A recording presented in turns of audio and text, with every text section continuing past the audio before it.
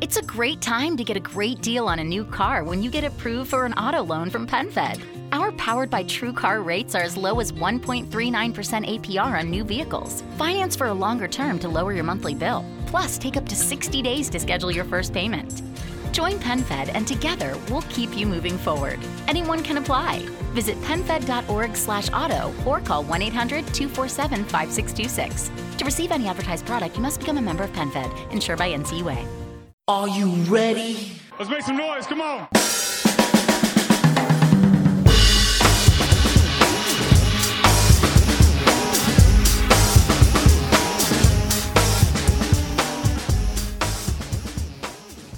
Ladies and gentlemen, welcome to the latest edition of the Broad Street Line. I am Roy Burton, and as always, my tag team partner again, one half of the Rock and Roll Express, one Chris Domingo.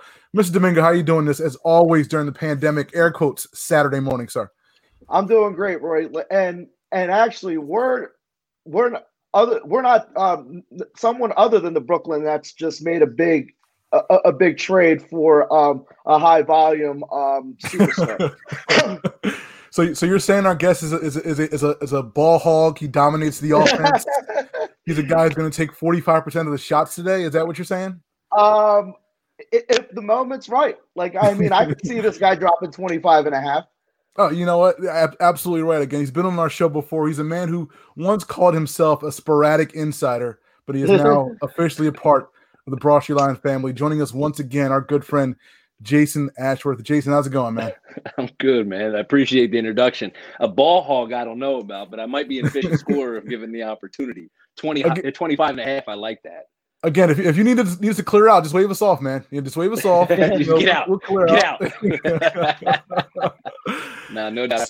I appreciate you guys having me on. You know, speaking of getting out, and again, we're here on 106.5 FM, WPPM LP Philadelphia, Philly Cam Radio. Speaking of getting out, someone was told to get out unceremoniously earlier this week in Philadelphia. And yes, ladies and gentlemen, I am talking about Ken Flajole. Oh, no, I'm sorry, not Ken Flajole, the linebacker. No, Doug Peterson, the Eagles head coach, or former head coach, I should say, who brought us, of course, the Super Bowl championship after the 2017 season, was unceremoniously deposed earlier this week. We got a little bit of news about, or buzz about it, from Chris Mortensen, who apparently every Sunday just breaks a new Eagle story.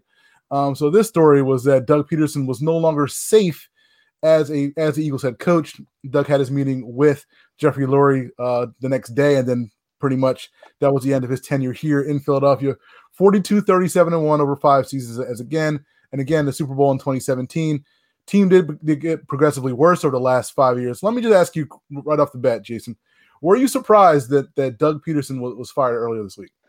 I'd be lying if I said I wasn't somewhat surprised. So if just in a vacuum, was I surprised they actually did it? Yeah, I think a little bit I was surprised. It's not to say that during the year we didn't all have some sort of an idea that, look, something was going to change. Something had to change. I think once we started getting waves, or once we started getting news that, hey, Howie might be safe, right? Howie's Jeffrey's boy. He's not going anywhere. Then the thought was, well, okay, but something has to change. Like, there's no way they're going into the next year and just going to run it back after what you saw, and not just in 19, but in 20.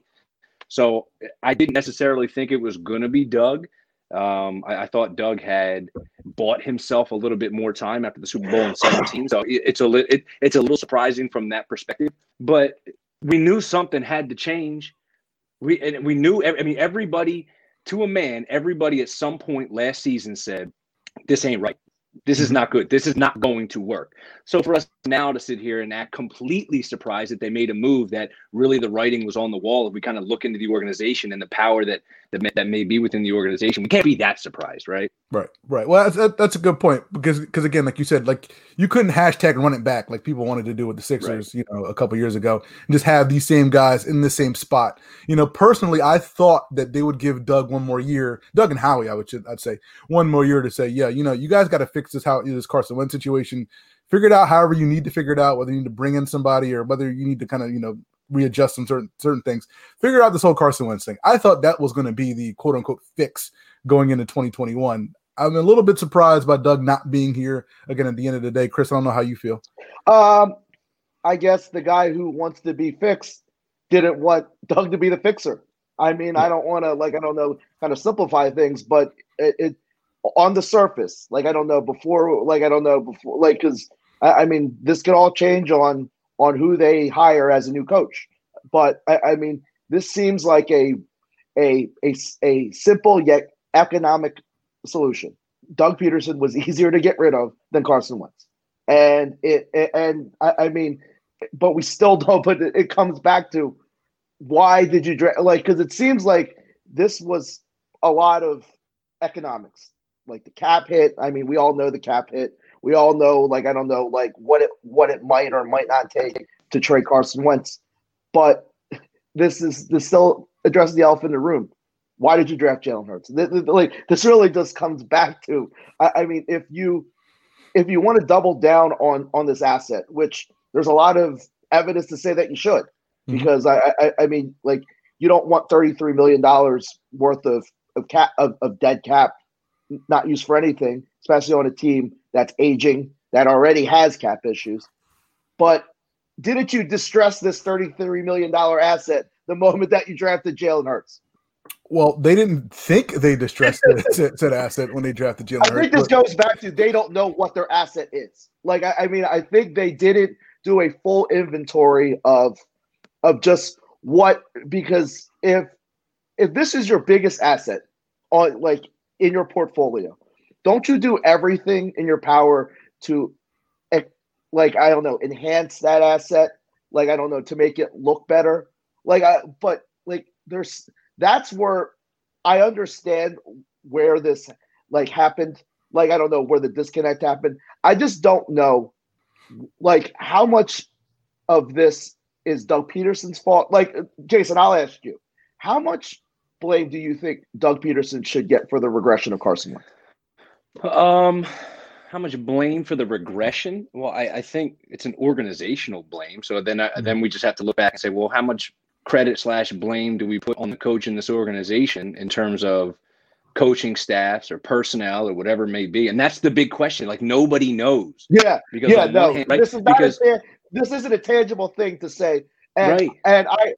And I ask Roy this all the time. It's like when people have their, like, exit interviews for, like, their job or performance reviews, people can say, like, I don't know, like, oh, Doug needs to do this. He needs to call better plays. He needs to hire an OC. Howie needs to get better, like, draft better. What did they say anything to Carson Wentz in his exit interview to say, you need to do this better?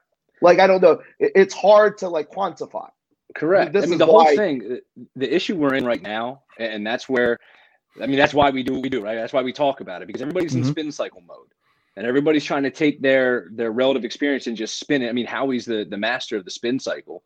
But you had Doug spinning at the end of the season. He wouldn't fully back Jalen Hurts, and he wanted to say Carson's still the quarterback. And even in his exit interviews, as he was pressured by the media, he was saying, no, Carson's our guy, right? I can repair the relationship with Carson Wentz. But then you had the Troy Aikman story coming out where he's saying, no, Doug wanted to move forward with Jalen.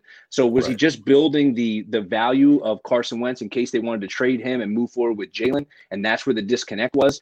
But if that's the case, how did Jalen get drafted in the first place? Because there's no way Lurie and Roseman didn't sign off on Jalen in the first place. Because this needs to be True Detective season 4. Like, none of it makes any sense. There's these rumors, and well, they're not rumors, but there's some evidence behind that Howie Roseman was picking sides, right? So coaches wanted player X, scouts wanted player Y.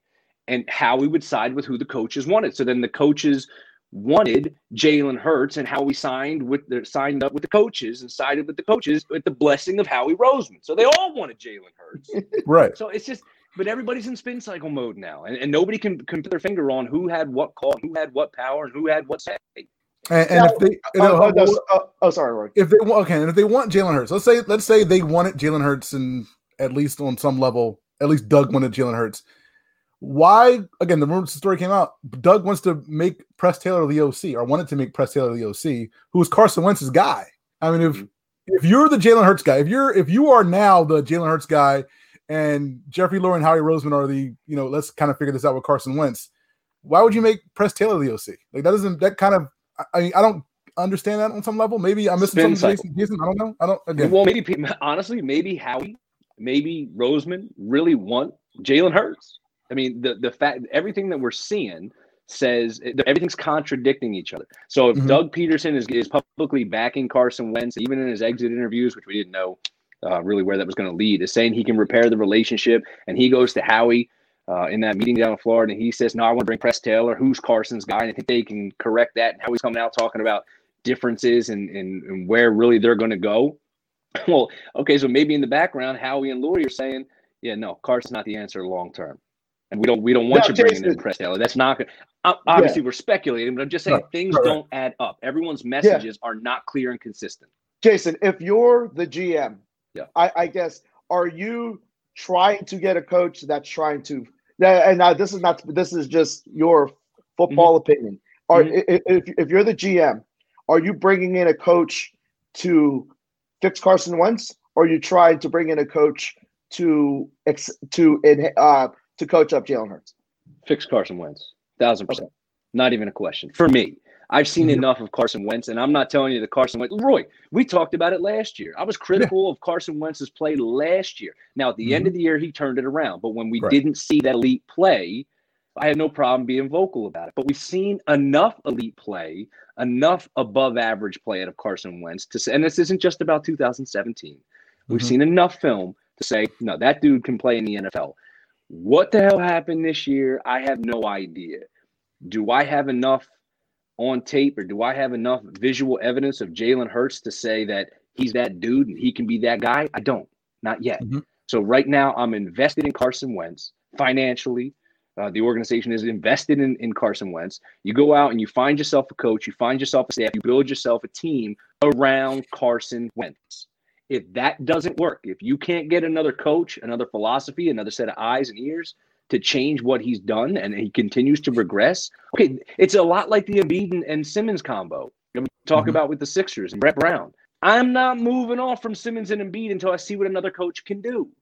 Much like in this situation, I'm not moving off of Wentz until somebody else can get in there, show me if you can correct this. If you can't, fine. Then the problem's on the player. Until that, I'm not moving off from Carson Wentz just yet. I'm not throwing the kid out the window yet. But if you're if you're that, like, I don't know, like if you're willing to go that route, are you willing to do that unconditionally? I mean, as in trading Jalen Hurts. But why are we trading Jalen Hurts? Like, why does that have to be? Why is that? No, because obviously there's something. No, I'm not trading Jalen Hurts either. No, so you're telling Carson, bleep your feelings. Like I don't know, like you haven't, because there is something to say that Jalen Hurts factored into the regression of Carson Wentz for maybe. See, I personally, right, and I'm actually glad you brought that, because I disagree with that whole notion. I really do. That, okay, I get it. First of all, I get it. You pay the guy a big contract and you draft a quarterback in the second round, right? Okay, so on the surface, I understand what everybody's saying. But what is it that we're complaining about right now with the Eagles? We're sitting here saying, okay, they're old. They need to get younger. The cap situation is absolute trash. They need to fix that, right? And the reality is, at least for the seasons past, the regular season, he stayed healthy recently. But we've seen enough to say that the backup quarterback means something in Philadelphia. That for the last 4 years, at some point, because of injury, now not this year, that was different, but we've seen a backup quarterback play meaningful snaps, whether it be in the postseason or whatever, right? So if I can't go out and spend $10 million on Chase Daniel, if I can't go out and I got Nick Foles I'm paying $20 million to as a back quarterback, if I can't go out because of the cap situation and invest in a backup quarterback who, regardless of what anybody says, the Eagles have always valued, and there's reasons to value it if Carson's your quarterback, right? Then I got to draft one. If I can pay a guy $6 million over the span of 4 years to be a quality backup for me versus spending $7-8 million a year on, I don't know, somebody that's available to back up. They don't have the cap space to do that. And the smart move, they're still investing. They're not investing salary cap dollars. They're investing draft capital. It's still an investment. So I just don't understand why people are so shocked why the Eagles said, no, we've got to value this position, but we don't have the cap dollars to do it. We've got to do it via the draft. And the drop-off between the second-round pick and Jalen Hurts and the next guy up, which was in the fourth round, they couldn't pass. Oh no, I agree with your sentiment. But what if the guy that you're trying to fix says, I don't want him in the same room as me? Well, then that's a whole nother problem. If Carson is truly saying I cannot be the starting quarterback here if I have any competition behind me, look, I don't vibe with that. That's not. Then he's not that dude. Yeah, no, right? He can't be. Yeah, right. Let's hope not, because correct. I want competition, and if both dudes aren't about competition, then so be it. But I mean, like, there needs to be a healthy competition for that job. Like, right. I mean, and but let's just, in fairness though, whether Carson likes competition or not, because I don't think you get to the NFL if you shied away from competition. I just don't think that that's in their DNA. Some guys, sure, and maybe Carson Wentz is that guy, but you don't become part of the 0.01% or whatever the number is. You don't get to that level if you're afraid of competition. The guy, yes, they paid him a big contract. I understand that, but there's no getting around the fact that this city adorned Nick Foles, still does love Nick Foles. They talk about him every day. Some people are still trying to get him back in the midnight green. There's a damn statue outside the stadium, a premature statue at that. I don't want to get into all the semantics, but when he finally does clear himself out and the team is yours and you are paid that contract and here you go, we reward you, then they are going to draft a quarterback, whether it makes sense or not. The emotion behind it for Carson, you're going to draft a quarterback in the second round, and once we cleared one hurdle, you just set another hurdle up in front of me. So regardless of the reasons behind it that I just laid out in terms of cap and draft capital and investment, the dude's a human being. He's going to feel a certain way. At some point, he's going to feel like, dude, there's nothing I can do. You're constantly setting me up to prove. I get it. It's the NFL, not for long. What have you done for me lately? I understand it. But the human side of it, I can at least appreciate that aspect if, in fact, that's what he feels. Yeah. No. I don't think. I think we can nip that conversation in the bud because no one can state that more eloquently. But let's get back to the problem at hand. That this organization, from top to bottom, is a disaster. And I think in the last week, we always assumed that Jeffrey Lurie was this great owner, like hands off, but we're starting to see that he likes his toy, and maybe, and I'm not one to tell someone what or do or not do with their business. However, is he much better than your standard like owner that kind of malingers and just like sticks his head where it shouldn't be? Because I think that's the crux of where the Eagles are at right now. Roy, go ahead, brother. See, I don't want to be that ball hog. I'm not going for 45. Right? Sometimes hard passes, No, but here's the thing. And here's the thing. I didn't think about, I didn't really think about this until this week because again, like you start looking back at the past history, and it's like, you know what? Maybe he is that guy. Now he's not Jerry Jones, but again, like there was a story that came out this week about how Doug had to fight to keep Frank Reich around. There was that story about, how Doug had to keep, Chip Kelly's coaches and keep Deuce Staley on staff and all that stuff. And then, of course, the whole Mike Groh situation last year, which was crazy because Mike Groh was, Doug said, hey, Mike's my guy, he's cool or whatever. And then the next day he's gone. And then, of course, now the story about the Press Taylor, OC kind of thing. I'm not going to say Jeffrey Lurie is a meddler, but I mean, he's kind of put his nose into the business, more business than he should as an owner. Because again, if you're an owner, I mean, I would have, assume you would hire football people to kind of take care of the football stuff.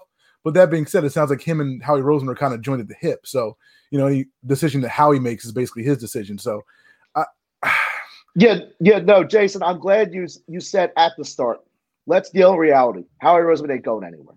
Like, right. I mean, like until everyone gets that like ingrained in their brain, then we can operate under because I don't even. It doesn't even sound like he got some sort of review to say, hey, Howie, do better. Like, I mean, like that Lurie press conference was Howie spin.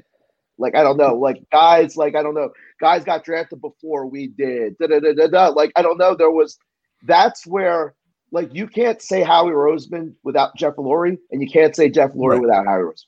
You went through that presser with Jeffrey Lurie, and I've always been a Jeffrey Lurie fan. I appreciate what he does for the team, the city, the fans, the community. I appreciate. And look, he's brought winning football to Philadelphia for the better part of a quarter century, right? So I appreciate – it's not to say I don't appreciate Jeffrey Lurie. I do. But when we go through it, if you would have asked any one of, well, not any one of us, but majority of the fans, they'd say, hey, who needs to go, Doug Peterson or Howie Roseman? What do you think the answer would be? Howie Roseman. It wasn't even a thought. No. It wasn't like nobody even blinked. And Jeffrey, so when you listen to that presser from Jeffrey, I was punching holes in all of his answers because they didn't add up. They didn't make sense. And somehow Howie Roseman is sitting here, sitting pretty. So for me, the only, like, he went through Andy Reid, right? And Andy Reid had what, one losing season in the 7 years prior, and he was out. And they had Chip Kelly, who brought us some exciting football. And we all have our problems with Chip Kelly. I get it. We all have our problems with Chip Kelly. But he had that losing season, and he's out. Doug wins the Super Bowl and takes us to back-to-back playoffs, has a losing season, he's out. And then here's Howie Roseman and Jeffrey Lurie just sitting pretty. And like, what does that do? Howie Roseman and Jeffrey Lurie, that combo, right? There's something to be said for, I truly do believe this. There's something to be said for the attractiveness of an organization is through consistency, meaning they're not one of those organizations that's constantly just churning over coaches and GMs, because they can't find the mix. But they have, from the head coaching position, it can't be an attractive position right now, because we're sitting here saying, go ahead, give me one losing season. Don't make the playoffs one time and see what happens to you, because that's in essence over the last few coaches, that's what they've set up. And then just how he's sitting there with Lurie's blessing, and he gets there's no report card out on Howie Roseman and Jeffrey Lurie guys. You know what I mean? Can we just acknowledge his issues? That's all I want. Can you just acknowledge his issues? No, and that for me was, I thought that at least just say that Howie needs to do better. Like, I mean, the standing. I mean, that was a Howie stand press conference. And as just an Eagles fan, I don't know when you know that. And of course, now they're explaining, oh, we had to double down on the Super Bowl roster. This is why we kicked the can down the road so many times. This is why we got Alshon. It's like, oh, okay. And we'll bring it full circle with the coaching. It's like, why would you get a relatively premier or an upper echelon head coach here who probably won't get full say in his coaching staff, because Doug Peterson did, and won't get much say in personnel? Yeah, well, and that's where – so you're not, right? You're not going to get the guy. Right. You're going to get a younger guy that doesn't want personnel control, that just wants to run his piece of the pie. He doesn't care how you build your roster. Just give me my pieces and I'll go at it, right? Joe Brady, for example. That's where I think or Mike Kafka. Right? Although they kind of screwed themselves with Mike Kafka in theory, because they held on to Doug for a week too long.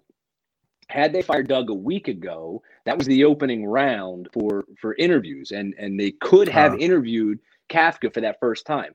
Now, that week between the Super Bowl, right, let's just say the Chiefs go to the Super Bowl. We don't know. Obviously, if the Chiefs lose, then this is all for naught. But if the Chiefs do advance, there's that week between the championship games and the Super Bowl that you can interview again. But that's reserved for your second interview. You can't do first interviews there. So the Eagles, if they want to talk to Mike Kafka, they have to wait till after the Super Bowl, unless the Chiefs lose. If the Chiefs lose, it all goes out. So there's just certain things that the Eagles, I feel like, how they mismanaged it. Gee, imagine that, the Eagles mismanaging the situation. That they've mismanaged this situation. And what I keep trying to embed into people is this isn't new. And when you want to look at all the variances, there's only one consistent member, and that's Jeffrey Lurie. Howie's not going to fire himself. Right. If I can do a terrible job at work. You guys can do a terrible job at work. You're not going to walk in and say, yeah, you know what? Take my paycheck. Here you go. No. I don't feel like I've earned my check today. I'm going to go ahead and can myself. It's up to your boss to do that. And Howie Roseman's boss is Jeffrey Lurie, and he's let him get away with this year after year after year. I'm not mad at Howie Roseman anymore. No, I'm mad at Jeffrey Lurie, because we can all see certain things and nothing changes. Nothing. But that's it. Yeah. I digress. That's a good point, because that's the thing. It's like, because we're all mad at, well, a lot of us, I'm mad at Howie Roseman, because again, you look at the track record, and 49 draft picks since 2014, 2 have made the Pro Bowl, one's Miles Sanders, which this year, which is Miles Sanders didn't play a lot this year. I know he's your guy, but he's not a Pro Bowler. You know that. He's not a Pro Bowler. Come on. But again, so you draft poorly, Your free agent signings are trash. Like you're in salary cap hell. It's like, wait a minute. It's like all of this stuff is adding up. It's like what is any coach supposed to do in this situation? Given especially a coach that you tell them, hey, you need to have coach X, Y, and Z, and then you need to do this, and he's your starting quarterback. It's just a bad situation for a lot of guys. Mm-hmm. But again, like even all that said, you're right. We really need to be mad at the man at the top. Yeah, the man at the top really kind of controls all this stuff because Jeffrey Lurie, if he's going to again give us a report card on Doug Peterson, give us a report card on Howie Roseman because that report card's way worse than what Doug Peterson's given you these last 5 years. I'm sorry. And here's a key point because I like to before we even jumped on, I said I want to have a logical conversation. Like I want to get into some like real discussion, but that doesn't mean that we just vent and we just start using hyperbole and making stuff up. When it comes to that, there are things that I value and appreciate out of Howie Roseman. That's just a fact. I'm not telling you that I hate everything Howie Roseman does. Okay. So if Howie Roseman's going to stay, like here's kind of a roadmap, if you will. So whether Howie and Lurie are having these conversations behind the scenes, you got to get John Dorsey to stay on at least through the draft process. I personally would like to see John Dorsey handle personnel decisions, the draft, et cetera, et cetera. Mm-hmm. Given the cap situation they're in, there's arguably no better dude in the NFL to rectify the cap situation than Howie Roseman. He's already done it by restructuring the contracts of Alshon Jeffrey and Malik Jackson. Yeah. Right? So they're going to save themselves $12 million because they're going to cut them. But by cutting them, they're still going to save an extra $12 million off the cap. Okay, kudos to you, Howie Roseman. They're going to have to get, like we said, they're just going to have to get a younger, whether it's offensive or defensive minded, but just a younger guy to come in that doesn't want that full control, that personnel control. If they can blend that guy with a strong set of coordinators on the offensive and defensive side, let John Dorsey handle the personnel, Howie handle the cap, and Lurie stay out of it and just kind of let it happen. We'll know a lot more about this team in 21 heading into 22, especially at the quarterback position, than we do now. But I mean, that's a laundry list of things that have to go right, that have to go in the direction. That's the thing. It's like we want a lot of those things. I mean, I agree with you pretty much on everything you said. The things that we want to see out of this team. I think there's a 40% chance that you see that because again, like I don't see Howie Roseman, relinquishing control of the draft. Like I don't see. I mean, Dorsey probably hangs around in some kind of capacity, which is good. Do more than hang around. Yeah, but I mean, which is good. Back again, pocket, Ron. But like, I just don't trust them to. I don't trust them enough. I don't trust Howie and Jeffrey enough to stay out of the bushes enough and let this new because quite frankly, you got lucky with Doug winning the Super Bowl because given how much Howie and Doug and Howie and Jeff kind of again interfere with the day-to-day stuff. I mean, it really sounds like from day one, Doug Peterson was always this consolation prize to Jeff and Howie. Like, I mean, he wasn't the number one option. And I mean, wanting to fire Frank Reich after 1 year, it just seemed like Jason talked about this constant proving of Carson Wentz. I feel like Doug had to do the same thing every damn year. And I don't know, that Super Bowl won him what? A year and a half of goodwill with this management. Okay, but let me ask you this, because I don't necessarily disagree with you. I understand what you're saying from a context perspective. Was Mike Rowe the dude? What? Was Mike Rowe the answer? Should he have stayed on? No. Okay. Did you want Press Taylor? No, absolutely not. No. So maybe there is some validity in the background to Lurie and Roseman saying, "Hey, look, Doug, I get it, bud. You want a little control. You want us to stop micromanaging you. Then stop bringing me garbage. What is your What is your plan to get this right? Don't tell me we're going to run it back with the same junk, with the same trash, with the same garbage." And I feel like while I understand what you're saying, maybe he needs a little bit more control. Maybe he's earned that after winning the Super Bowl. Right. What we've seen on the field might say differently. Right. So there's some validity to that too. But again, all I'm saying is, all right, that's fair. That's fair to judge Doug Peterson under that lens. Let's judge Howie Roseman under the same lens. Again, I think that's all we're saying. Like Jason said, I agree. Really. But I'm done trying to predict Howie Roseman. I mean, Jeffrey Lurie, in his mind, and he's a billionaire mind, Howie Roseman hasn't embarrassed him enough yet. There's always been plausible deniability with Howie Roseman, whether it's Doug Peterson.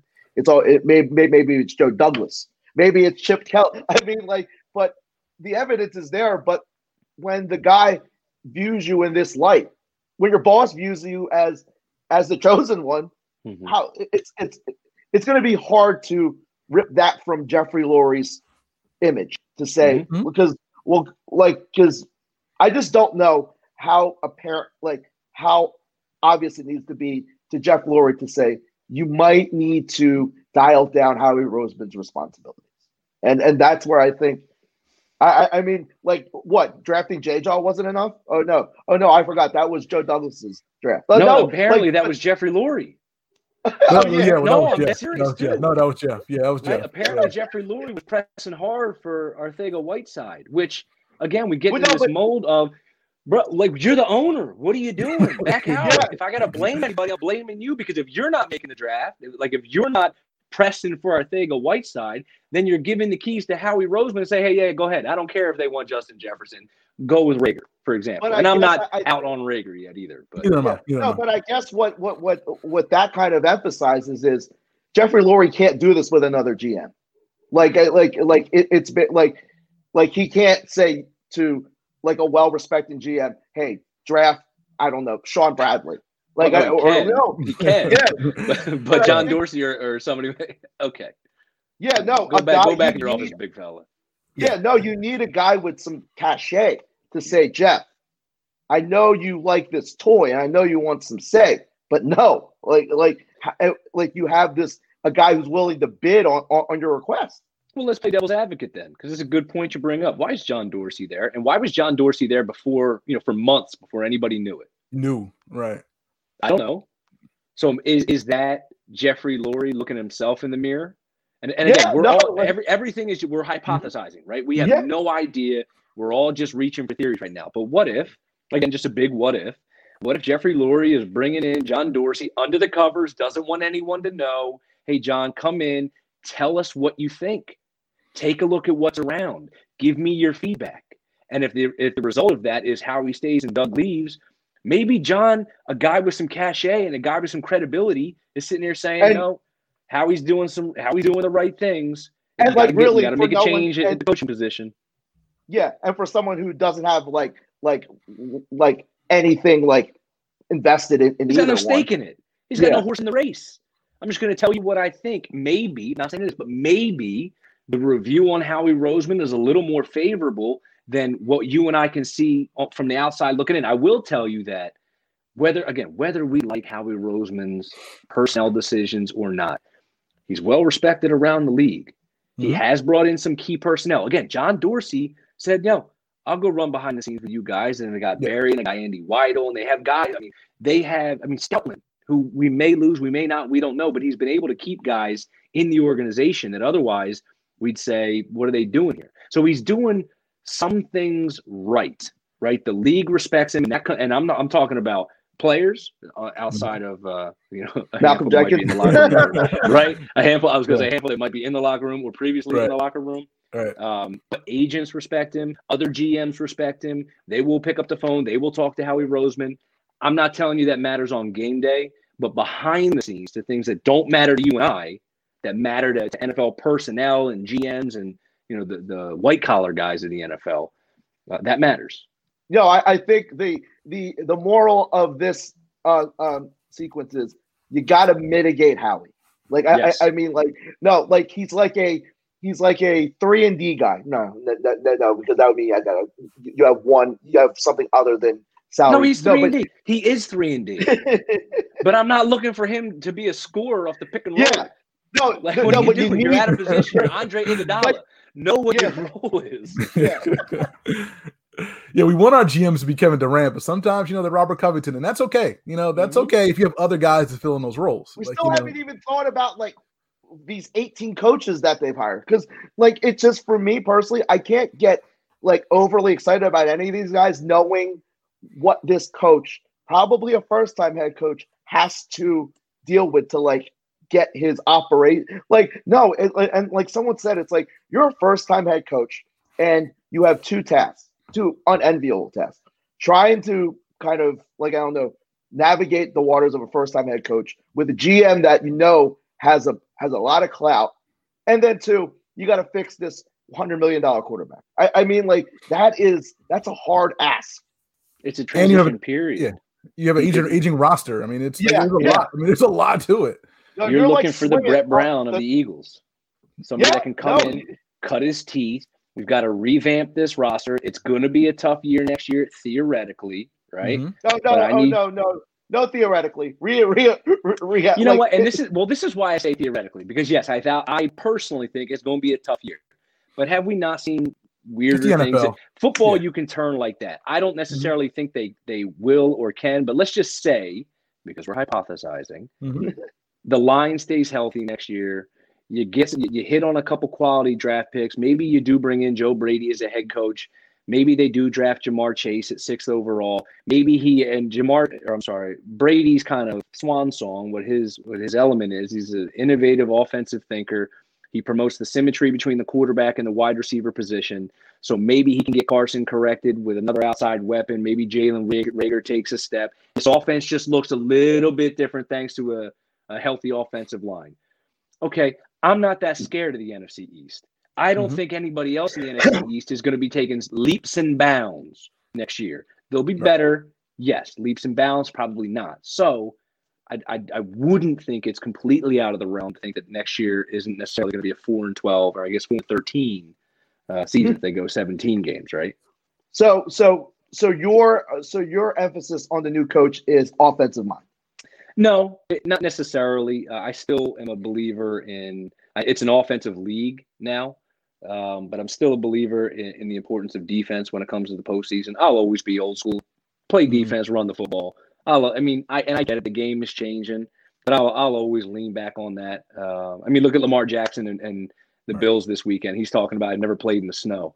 So, look, when it gets to the postseason, you're talking December football, January football, February football. You better be able – well, maybe not February. It's usually indoors. But to get to that indoor site, you better be able to play defense. So, who that may be, I don't know. I just want to win games. I don't care how you do it. I don't care who your coach is. I just want to win football games.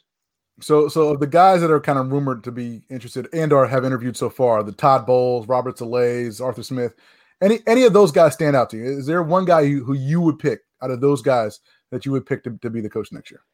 I don't know why. I said Brady 3 times. This is not my 3rd time saying it. I don't know why I'm intrigued by him. He's 31. That's awfully young. Super young. Awfully young. I mean, the guy's got 9. He's 9 years younger than me. Come on. So it's hard for me to think. Right. Well, I sit here and I think, like, what the hell was I doing at 31? There's no way I could be coaching a football team at 31. So I'm a little hesitant, but I do like the way he's regarded around the league. I do personally have a soft spot for the innovative offensive minds. I just like watching the McVays, the Shanahans. I like watching their offenses, and I often think if we could get something like that in here, okay, that'd be exciting to see. Arthur Smith is a name that's being bandied about. I don't really know how I feel about him. Slay obviously is a defensive, energetic. Seems like he'd be a motivator. Right. I'll tell you the name that I think we're all conveniently overlooking, not all, just in this conversation. That's like the layup, absolute layup, is Deuce Staley. It's an absolute layup. If we look back at when they hired Doug Peterson, that was the layup. And we were sitting there saying, wait, what? Why? Really? Another disciple? Another descendant from the Andy Reid tree? Like Deuce Staley? No, but that's what Deuce Staley. He checks the boxes. Assistant head coach now, right? We've never seen him coordinate an offense. We've often criticized him and his running back rotation. But isn't that why Jeffrey Lurie in his presser went out of his way to say, I'm not gonna focus on whether he's calling offensive plays or defensive plays. I want a leader of men. I want somebody who can handle that locker room. So isn't that now alleviating the issue when we rewind the tape and we see who they hire and we go back to his presser and we listen to it again and we say, wait a minute. He prides himself in the minority hire. He came out right and he said that. He's proud of that. Yeah. He's always been pro on that side. He doesn't care about play calling. He doesn't care about offensive or defensive minded. He just wants a leader. Everybody respects Deuce Staley in that locker room and across the league. It's almost like he's gift wrapping. He came out and said Deuce Staley will be considered for the head coaching vacancy. I listened to that interview and I just said, this dude wants Deuce Staley. That was my initial reaction to the presser. So I wouldn't be surprised at all if they stay in house and give this dude probably a much overdue opportunity. Yeah. No, I mean, like I've gone back and forth because people can point to the offense and just the ineffectiveness. They need to fix this leaky locker room because it seems like the last couple of years, this locker room was not unified, and you know who can unify that locker room full of guys that are here and will most likely be here next season? Deuce Staley. Like I mean, you need I mean, and I think that's what's not really being talked about Doug Peterson is I'm not going to say he lost the locker room, but there were just too many instances of dudes not like. But this is you doubling down on a Super Bowl roster. It's not hungry. It's not as hungry as 2017. So maybe you bring in a guy like Deuce Staley that knows these dudes that can push the right buttons. I mean, you could do a hell of a lot worse. I mean, absolutely. But I mean, like, do you just want to like just start off fresh? Because again, like, there's just a lot. No, but you can't start off fresh, right? Because this is the same meat. Like, like you can't like these are the same guys that are going to be here next season. So like maybe you just bring in a different voice to these But is it a different voice?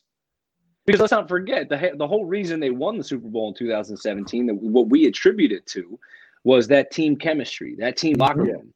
Let's go get some Haagen-Dazs, right? It was all about what Doug brought, the unification that they had as a team. And one of the biggest leaders at the time of that team was Alshon Jeffrey, who we do all readily admit, whether it's true or not, I don't know, but we all kind of publicly point the finger at Alshon saying he was the leak. He was the guy yapping. He was one of the biggest proponents and advocates for the Eagles in that locker room, and he was all about the business and didn't care about all the theatrics during the Super Bowl run.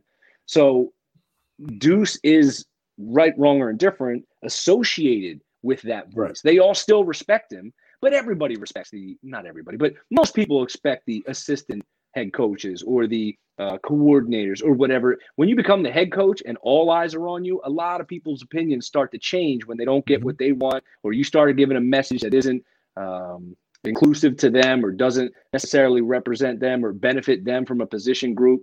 Because he's not just talking with his running backs. Now he's going to be in a room with not in a room, but now he's going to be speaking to defensive linemen and linebackers and defensive backs and wide receivers and quarterbacks and linemen. He's speaking for everybody now. So I think that depending on what that message is, like all leaders, that can wear thin. Now, Roy, who do you want? What do because really we know jack about any of these guys, but like correct. Just from knowing what you like, I don't know, like what type of style do you want? No, I think and Jason mentioned it with Robert Saleh. That got the young, fiery guy who can come in, defensive guy to kind of motivate this team, a different voice. I think that will be the guy out of the guys I've heard, the guys on the list that I've heard so far. He's probably my guy. I think, but Jason makes a good point.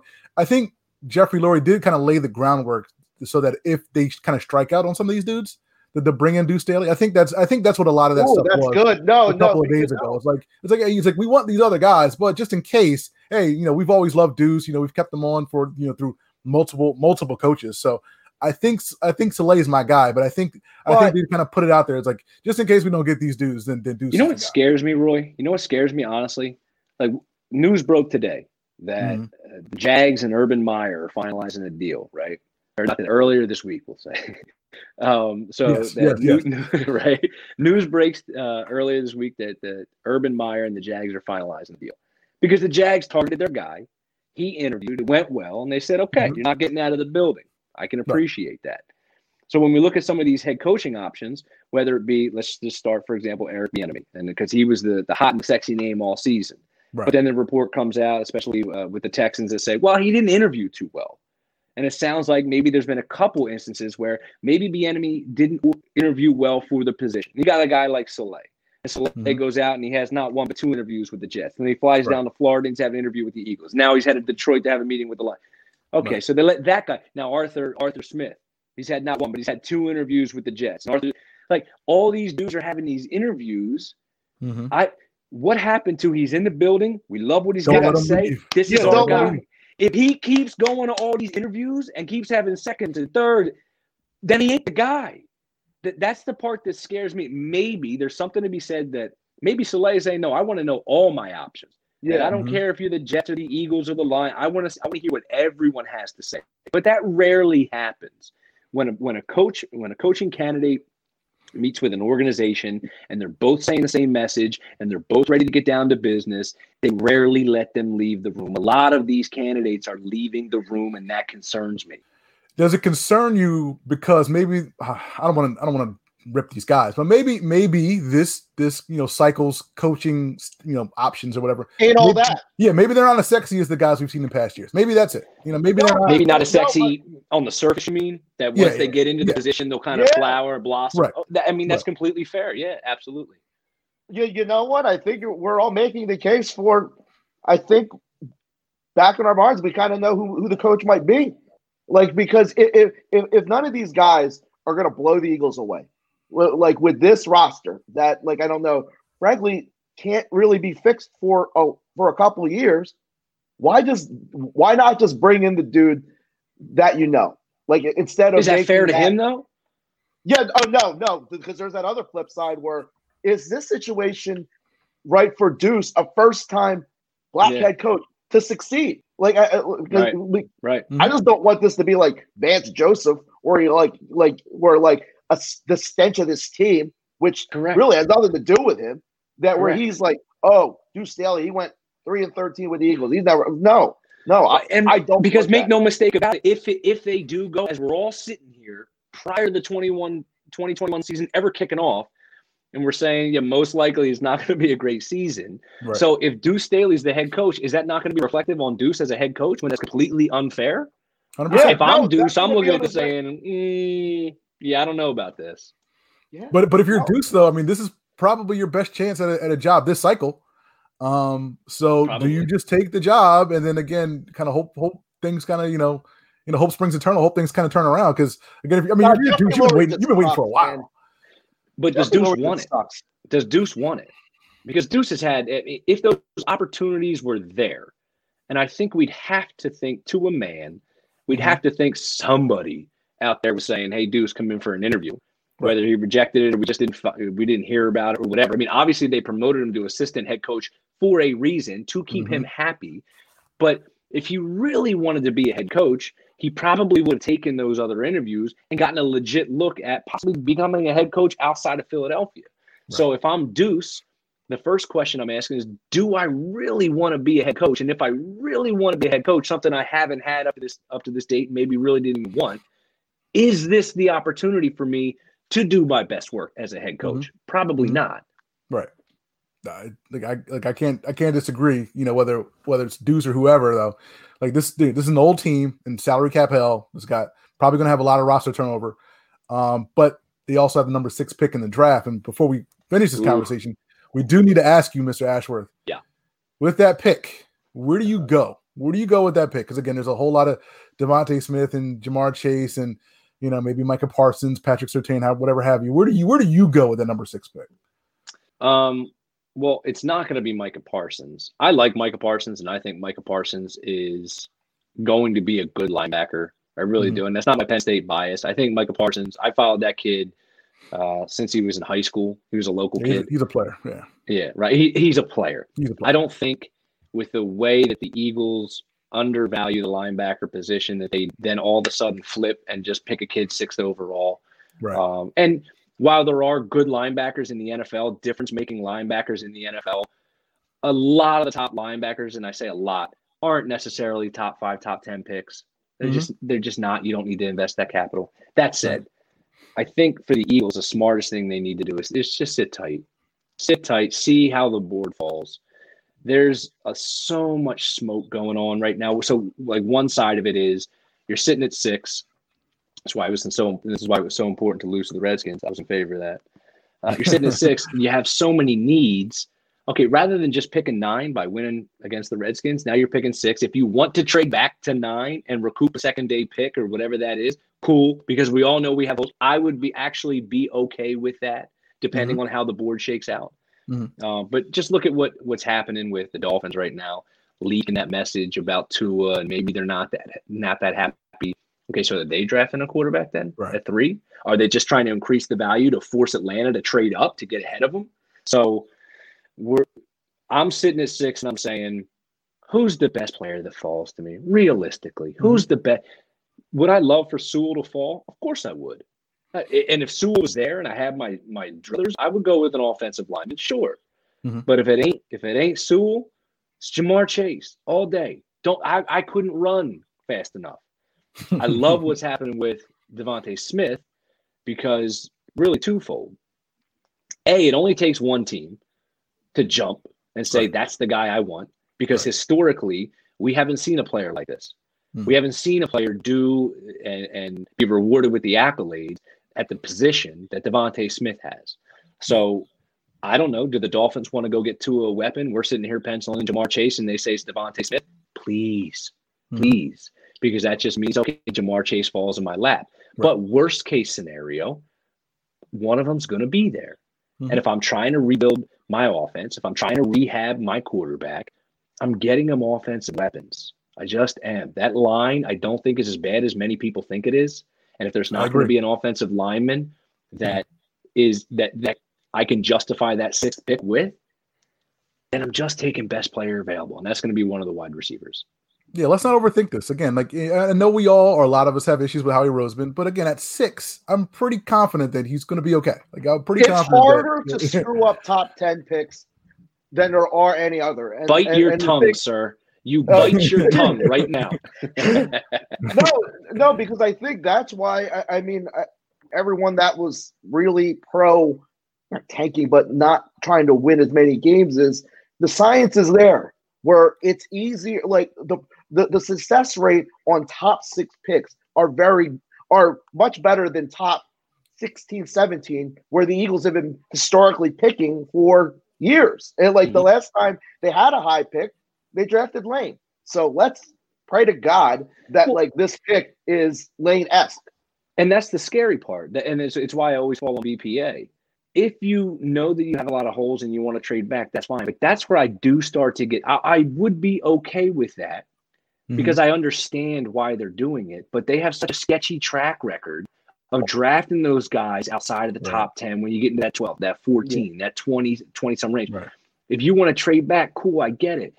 But you don't trade back, in my opinion. You don't trade back when you're sitting in a premium slot and you've got premium players available that also match up with your team. With your needs, exactly. I don't want to draft based on need, but if a premium position is available and it happens to match up with my need, then it's a no-brainer, right? Yeah.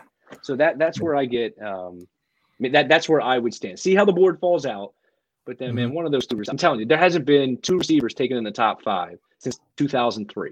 Right. There's Charles Rogers and Andre Johnson. Right. With the Eagles' luck, it'll happen again. But if not, history tells us that I did love Charles Rogers, though. I did love Charles Rogers. Charles Rogers was a piece. Right? We all did. But he's one of those top wide receivers. The top 10 wide receivers aren't always a slam dunk either. There's plenty of misses. True.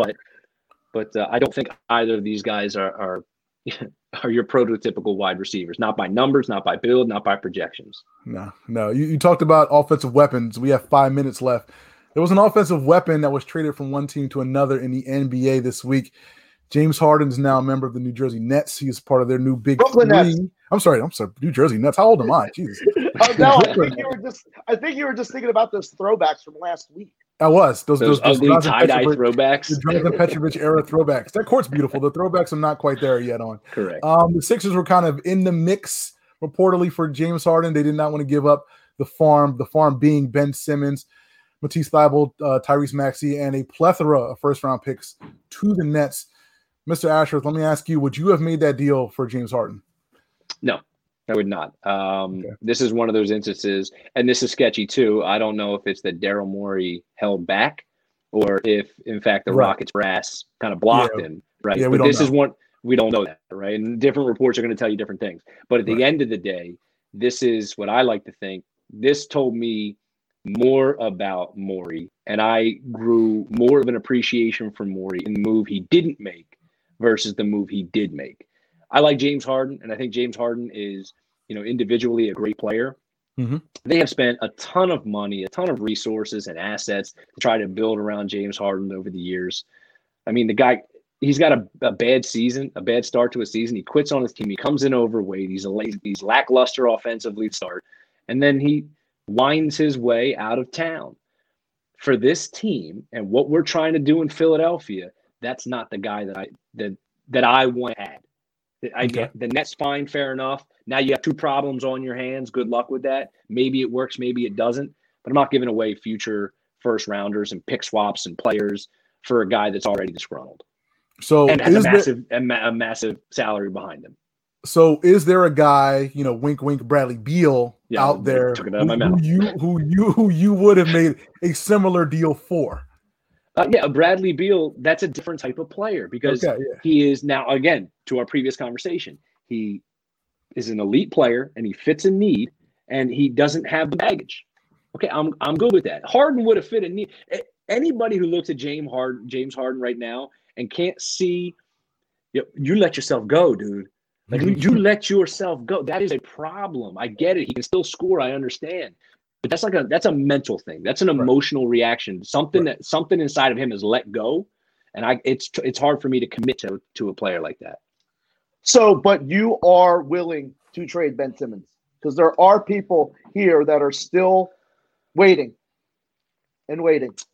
Am I willing? Yeah, no, because I've always been of the stance. No, I'm not trading Ben Simmons. I've always had that standpoint. Or come from that position because I wanted to see what another coach could do with it, right? And I truly believe somewhere, somehow, somebody's going to pull something out of this kid that we haven't seen yet, and we're not seeing it yet.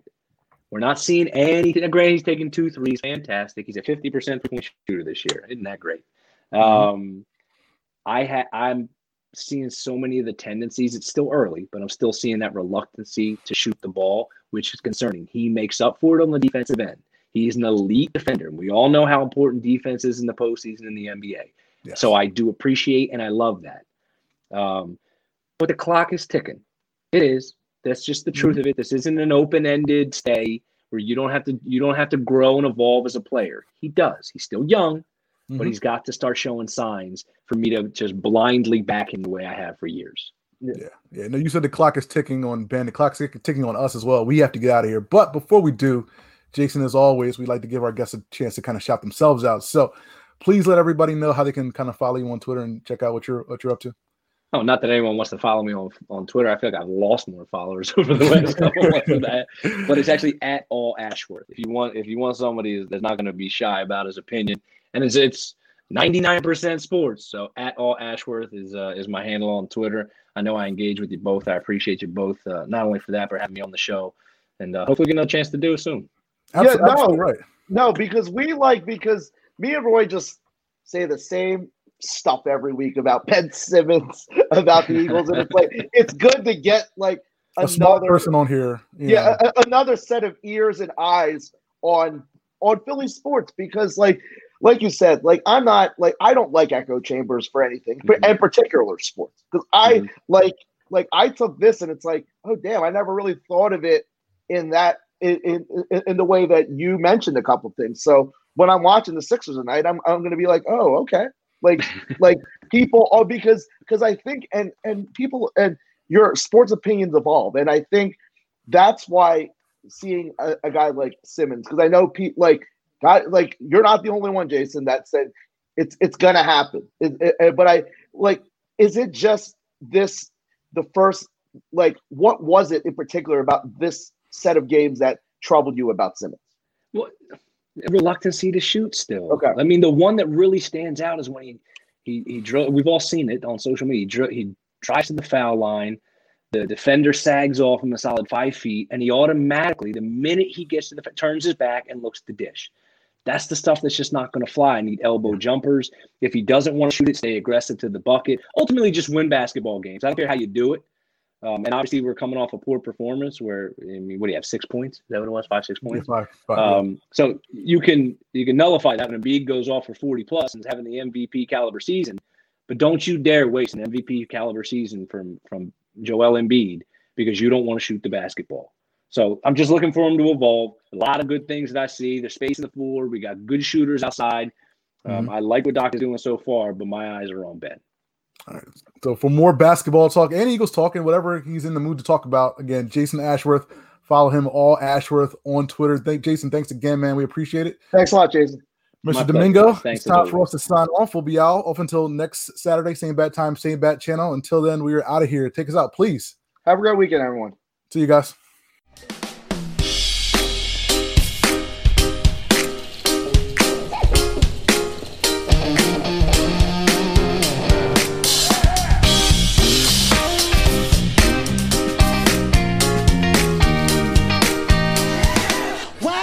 You run this game. A little flexibility can go a long way. By refinancing your newer used auto loan with PenFed, you can lower your monthly payments for more flexibility in your budget. You can even schedule your first payment for up to 60 days from the date of your refinance. Calculate how much you could save at penfed.org/auto-refi or call 1-800-247-5626 to apply. Membership is open to everyone. To receive any advertised product, you must become a member of PenFed, insured by NCUA. It's a great time to get a great deal on a new car when you get approved for an auto loan from PenFed. Our Powered by TrueCar rates are as low as 1.39% APR on new vehicles. Finance for a longer term to lower your monthly bill. Plus, take up to 60 days to schedule your first payment. Join PenFed and together we'll keep you moving forward. Anyone can apply. Visit penfed.org/auto or call 1-800-247-5626. To receive any advertised product, you must become a member of PenFed, insured by NCUA.